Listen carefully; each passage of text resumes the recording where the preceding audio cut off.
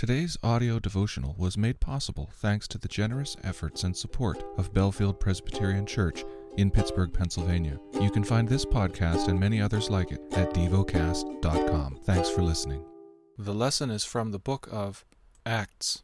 And the high priest said, "Are these things so?" And Stephen said, "Brothers and fathers, hear me. The God of glory appeared to our father Abraham when he was in Mesopotamia, before he lived in Haran, and said to him, 'Go out from your land and from your kindred, and go into the land that I will show you.' Then he went out from the land of the Chaldeans and lived in Haran. And after his father died, God removed him from there into this land in which you are now living. Yet he gave him no inheritance in it, not even a foot's length, but promised to give it to him as a possession and to his offspring after him, though he had no child.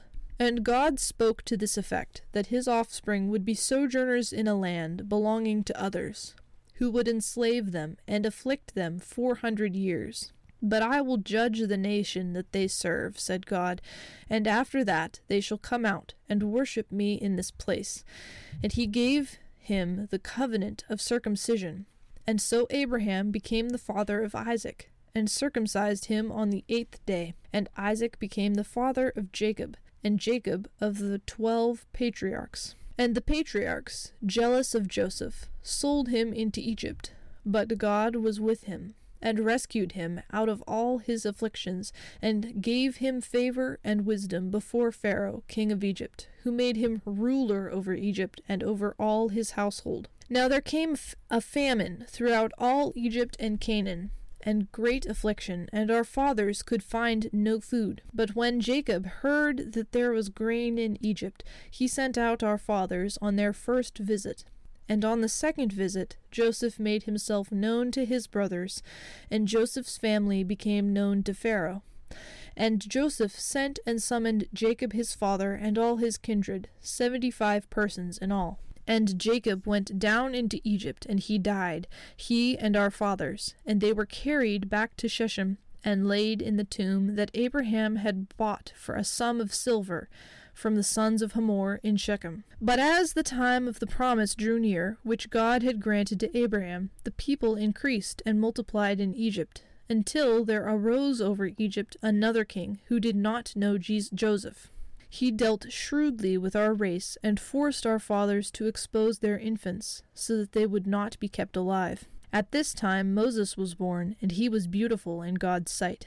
And he was brought up for 3 months in his father's house. And when he was exposed, Pharaoh's daughter adopted him, and brought him up as her own son. And Moses was instructed in all the wisdoms of the Egyptians, and he was mighty in his words and deeds. When he was 40 years old, it came into his heart to visit his brothers, the children of Israel. And seeing one of them being wronged, he defended the oppressed man, and avenged him by striking down the Egyptian. He supposed that his brothers would understand that God was giving them salvation by his hand, but they did not understand. And on the following day he appeared to them as they were quarreling, and tried to reconcile them, saying, "Men, you are brothers. Why do you wrong each other?"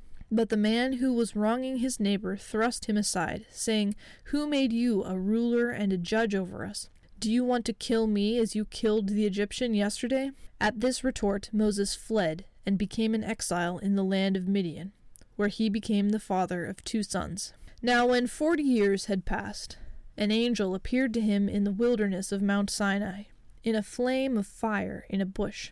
When Moses saw it, he was amazed at the sight, and as he drew near to look, there came the voice of the Lord, "I am the God of your fathers, the God of Abraham, and of Isaac, and of Jacob." And Moses trembled, and did not dare to look. Then the Lord said to him, "Take off the sandals from your feet, for the place where you are standing is holy ground. I have surely seen the affliction of my people who are in Egypt, and have heard their groaning, and I have come down to deliver them. And now come, I will send you to Egypt." This Moses, whom they rejected, saying, "Who made you a ruler and a judge?" this man God sent as both ruler and redeemer by the hand of the angel who appeared to him in the bush. This man led them out, performing wonders and signs in Egypt and at the Red Sea and in the wilderness for 40 years. This is the Moses who said to the Israelites, God will raise up for you a prophet like me from your brothers. This is the one who was in the congregation in the wilderness with the angel who spoke to him at Mount Sinai, and with our fathers. He received living oracles to give to us. Our fathers refused to obey him, but thrust him aside, and in their hearts they turned to Egypt, saying to Aaron, Make for us gods who will go before us. As for this Moses, who led us out from the land of Egypt, we do not know what has become of him. And they made a calf in those days, and offered a sacrifice to the idol, and were rejoicing in the works of their hands. But God turned away, and gave them over to worship the host of heaven. As it is written in the book of the prophets, Did you bring me to slain beasts and sacrifices during the 40 years in the wilderness, O house of Israel? You took up the tent of Moloch, and the star of your god Rephan, the images that you made to worship, and I will send you into exile beyond Babylon. Our fathers had the tent of witness in the wilderness, just as he who spoke to Moses directed him to make it, according to the pattern that he had seen. Our fathers, in turn, brought it in with Joshua when they dispossessed the nations that God drove out before our fathers. So it was until the days of David, who found favor in the sight of God, and asked him to find a dwelling place for the God of Jacob. But it was Solomon who built a house for him.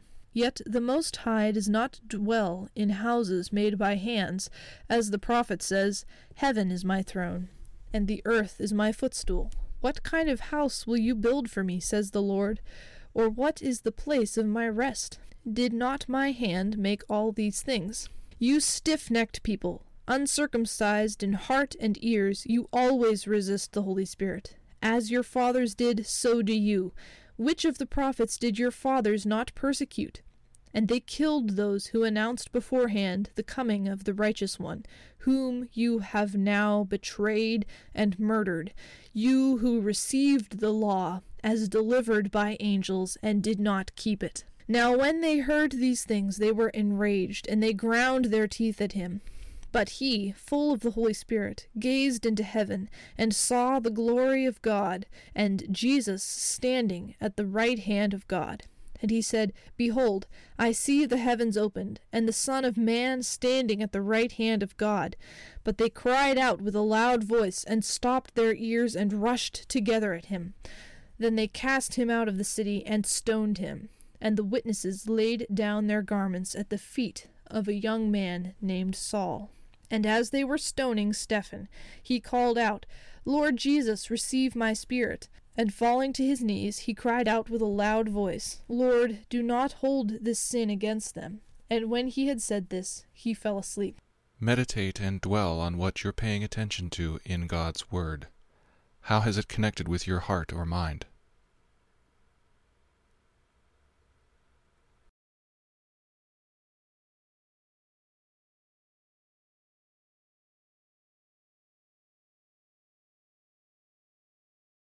Pray to God freely about what has moved you today. Turn your thoughts to Him and enjoy His presence. We offer the following as prayer topic suggestions. For the good of this community, for a fuller experience of the Spirit. Thank you for listening to Devocast.